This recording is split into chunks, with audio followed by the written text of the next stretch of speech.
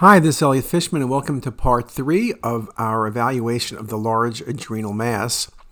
And last time we left off beginning to talk about lymphoma, and lymphoma is a really interesting tumor to involve the adrenal gland. It's typically characterized by large tumors, often 10 centimeters or greater in size. It tends to infiltrate, so it displaces vessels rather than the appearance of adenocarcinoma, primary adrenal adenocarcinoma, which invades things. The masses generally expand and infiltrate the glands, often maintaining their triangular appearance. Some primary adrenal lymphomas can manifest as necrotic tumors, but most of them are fairly homogeneous. It can be a real challenging lesion. They're often bilateral, which kind of makes it a little bit easier at times, but there's a range of appearances. Now, here's a good example. This patient actually presented to pancreatic conference with what looks like a mass in the head of the pancreas. There's also a large left adrenal mass. This ended up being lymphoma involving both the pancreas and involving the adrenal gland. But you could see a large, solid adrenal mass. You can go through a long differential diagnosis, but because there was extra adrenal disease, it made it a lot easier to kind of put 2 and 2 together. Also, you can see by the left kidney, in addition to the large mass, it looks like maybe some infiltration of the perirenal space, which is also very good for the process of lymphoma. Here it is on the coronal views, volume rendering. Another patient, large mass in the region of the adrenal, encasing but not narrowing the patient's celiac, extending to and involving the left kidney. Well, what is this? Could be bulky nodes. You could think about a retroperitoneal mass. But you can see it's homogeneous. It's relatively infiltrating and smooth. It encases the vessels, and that encasement pattern of both the left renal artery and vein, that vascular appearance is really something we think about in lymphoma. Lymphoma goes to the perirenal space by the kidney. It's infiltrating. And this is an example of primary adrenal lymphoma.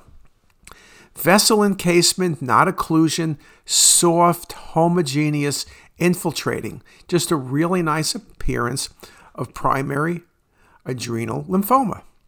Another patient. Here you see bilateral masses. Yes, it could be METs. Unlikely, I guess it could be pheochromocytoma. Unlikely to be a primary adrenal carcinoma with a secondary lesion, of course. METs is at the top of my list. But here you see large, relatively hypovascular masses, some cystic changes on the left side, kind of sort of with a good imagination maintains the adrenal shape, sort of, though not the greatest, but maybe a little bit on the axial views. And this was primary lymphoma as well. Just a beautiful example. Look at the size of those masses. Look at the infiltration. Really large, bulky tumors. Just a really nice example of what we were talking about, right? Large masses infiltrating, really nicely shown. And here it is again with some narrower windows. Again, the hypodensity, the infiltration, you got to think about lymphoma. This case is not the most perfect diagnosis, but it's something you need to think about. Here it is very nicely in the cinematic rendering images. You see both the solid and cystic components very nicely shown.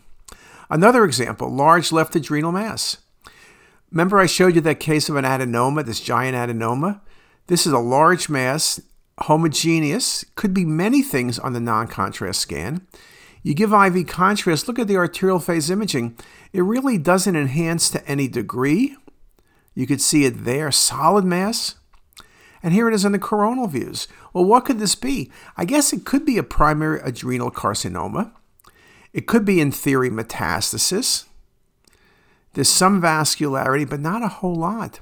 Well, this ended up being primary lymphoma of the adrenal gland. So you can see it can be somewhat challenging. It's not going to be a perfect diagnosis. In this article by Al-Shahrani, primary adrenal lymphoma without lymphadenopathy or extranodal disease is rare. Secondary adrenal involvement is seen in about 4% of NHL, and 43% of the time it's bilateral. About 2/3 of patients with bilateral adrenal involvement had adrenal insufficiency. So under your causes of adrenal insufficiency, we always think about acute bleeds when they're bilateral, but also lymphoma would be something to think about. The article then goes on to say some of the things I've mentioned to you already. Adrenal lymphoma tends to grow in an infiltrative manner, maintaining the adreniform appearance. However, it can progress and have heterogeneous enhancement with necrotic or cystic components, which are then more challenging. On CT, an adrenal lymphomatous mass can be homogeneous without washout features. But again, the similarity to other tumors, not uncommon. And again, calcification is rare in lymphoma in general, unless the patient's been treated. So big mass with calcification, then I'm more apt to be thinking about a primary adrenal carcinoma.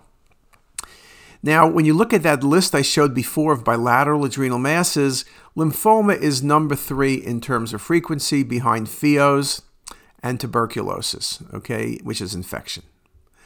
Now, another example, here's a good case of B-cell lymphoma involving the adrenal, but also the kidney and the nodal regions.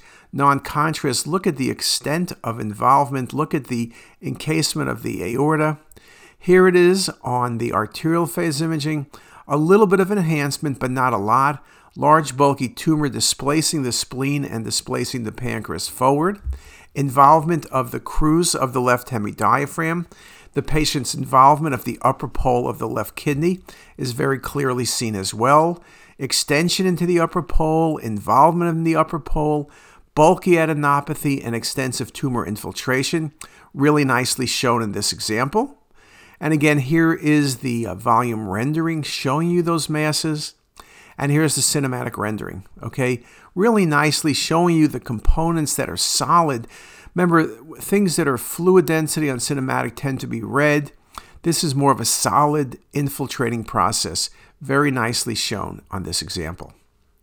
Now, the next tumor to mention is one of our favorites, pheochromocytoma. Pheochromocytoma, the classic thing was patients present with hypertension, unexplained vascular adrenal lesion, it's a pheo. Now, the fact is half the pheos we find are incidental findings. Their appearance is variable. 10% have calcification. Remember, pheos have the rule of 10. 10% are malignant, 10% are hypervascular, 10% are bilateral. Pheos can be associated with syndromes, and when they are syndromic, they tend to be smaller. In the absence of metastasis, at times it's hard to diagnose, or it's almost impossible to tell whether a pheo is or is not malignant. Now, when you look at non-contrast scans, there's not much to say about this left adrenal mass. It's a mass, it's denser than the kidney, it's not a classic adenoma, there's no fat. But it could be an adenoma, it could be a lipid poor adenoma, it could be a MET, it could be a lot of things, it could be a pheo. Well, so what do? Measured 42 Hounsfield units non-contrast. Now we give contrast and enhances. It's a hypervascular lesion enhancing to 150 Hounsfield units. The rule is anything that enhances above 130, we used to say 120, but let's say 130, is a pheochromocytoma to proven otherwise. The only thing that really can fool you is a vascular met from renal cell carcinoma, specifically clear cell renal cell carcinoma. But that's easy because then you'll see either a renal mass or you'll see a partial nephrectomy or a classic nephrectomy. Now, an important pitfall about pheochromocytomas is they wash out quickly. So in this case, you can see it goes from that 150. Here's just some more views of that. And it goes down to 84. So it'd be a washout of greater than 60%. Now we talk about washouts for adenomas. So maybe this is just a lipid poor adenoma. That's why when things are over 130, maybe even 120, it's not going to be an adenoma. It's going to be a pheo. And pheos wash out. That's a very important pitfall. Just a really nice example. Here's some of the delayed phase imaging.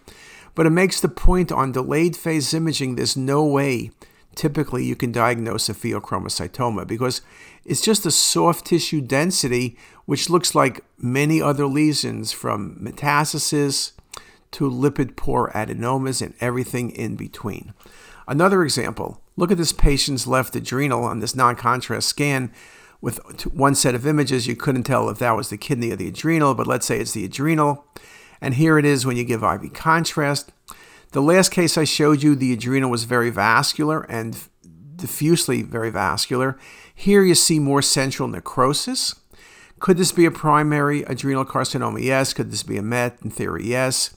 But just to show you that pheos are not always purely vascular, Here it is on the reconstruction view, nicely sitting by the upper pole of the left kidney. Another one, incidental finding, right adrenal gland, solid mass, smooth. It enhances on the arterial phase imaging and venous phase imaging, but it doesn't enhance all that much. It's not as vascular as some of the lesions I've shown you, but it is somewhat vascular. Again, lab values are important to get. This was also a pheochromocytoma. But again, I've now shown you very vascular lesions. I've shown you lesions that are somewhat cystic. I showed you lesions that are not all that vascular. So there's really a range. Here's another example, a very vascular 7-centimeter pheochromocytoma. Central necrosis, so it's not uncommon to see central necrosis. The lesion has some prominent vascularity around it. Image on your left, you see the vessels tracking by the right lobe of the liver. The central necrosis, the large solid mass, classic pheochromocytoma. Unusual appearances. In this case, there's a lesion infiltrating the right adrenal. Now, you could say it could be lymphoma. That's a thought. Could it be malignancy like a carcinoma? That's a thought. But it's something infiltrating. I have to admit, on the image on the right, I'm going to say lymphoma. But when you look at all of the images here, there is a mass, there's some rim enhancement, but then it infiltrates around the mass into the perirenal space. Perirenal space, again, I got to be thinking lymphoma. This was the most unusual pheochromocytoma I've seen. Now, I did think about perhaps this was a pheo that bled. Pheos can bleed, and if it bled, then you could see some soft tissue around it, which can simulate infiltration. But this stayed the same, so this was not a bleed. This was an infiltrating pheochromocytoma, a very, very unusual appearance. Now, I mentioned pheos can be bilateral 10% of the time. This was an unusual case with bilateral pheos and bilateral renal cells. Well, when you have bilateral pheos, you got to be thinking syndromes. Von Hippel-Lindau is one of the classic ones. Here, the lesion on the right is 1 centimeter. The lesion on the left is 5 centimeters in the adrenal. Multiple renal tumors are present as well. So when you think about syndromes, pheochromocytoma is part of a number of different syndromes, including things like von Hippel-Lindau. And there you nicely see the renal mass as well as the left adrenal mass. Now, what about this case? Right up a quadrant pane, there's a mass in the adrenal region over 10 centimeters, but when you give contrast, it's really cystic. Solid but cystic. Could this be perhaps a primary adrenal carcinoma? Could this be a complex adenoma? I don't think so. But it's a very large lesion with various enhancement. And again, we like to think of pheo as being very vascular lesions. This is a wonderful example of a pheochromocytoma that is not very vascular. Or this case. This is the best example I have, it's a number of years old, of a cystic pheochromocytoma. So we speak about cystic pheos. This was an incidental finding. I thought it was a primary carcinoma. You also could have thought about some cystic lesion that bled, but look at the thickened wall, some of the nodularity. This was a pheochromocytoma, purely cystic for the most part. So again, you've seen a range of pheos. You've seen a whole lot of variation. And again, let me remind you that in terms of the vascular lesions, pheos can enhance significantly, and a 60% or 70% washout would not be unusual. So again, a lesion on the early phase imaging 60 seconds out, over 120 Hounsfield units, surely over 130, is a pheochromocytoma till proven otherwise. Okay. What other lesions are there? Well, one of my favorite lesions is a lesion that at times can be a great mimicker. It's adrenal myelolipoma. It's a benign tumor. It's non-functioning. It's usually older patients. It's composed of mature fat cells and hematopoietic tissue. That's why it's called myelolipoma.